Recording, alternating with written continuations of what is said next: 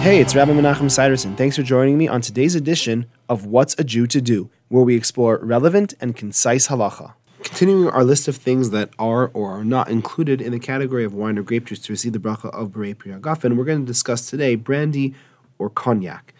Brandy is a spirit distilled from wine or fruit juice. You can make brandy from grapes. You can also make brandy from blackberries or from cherries.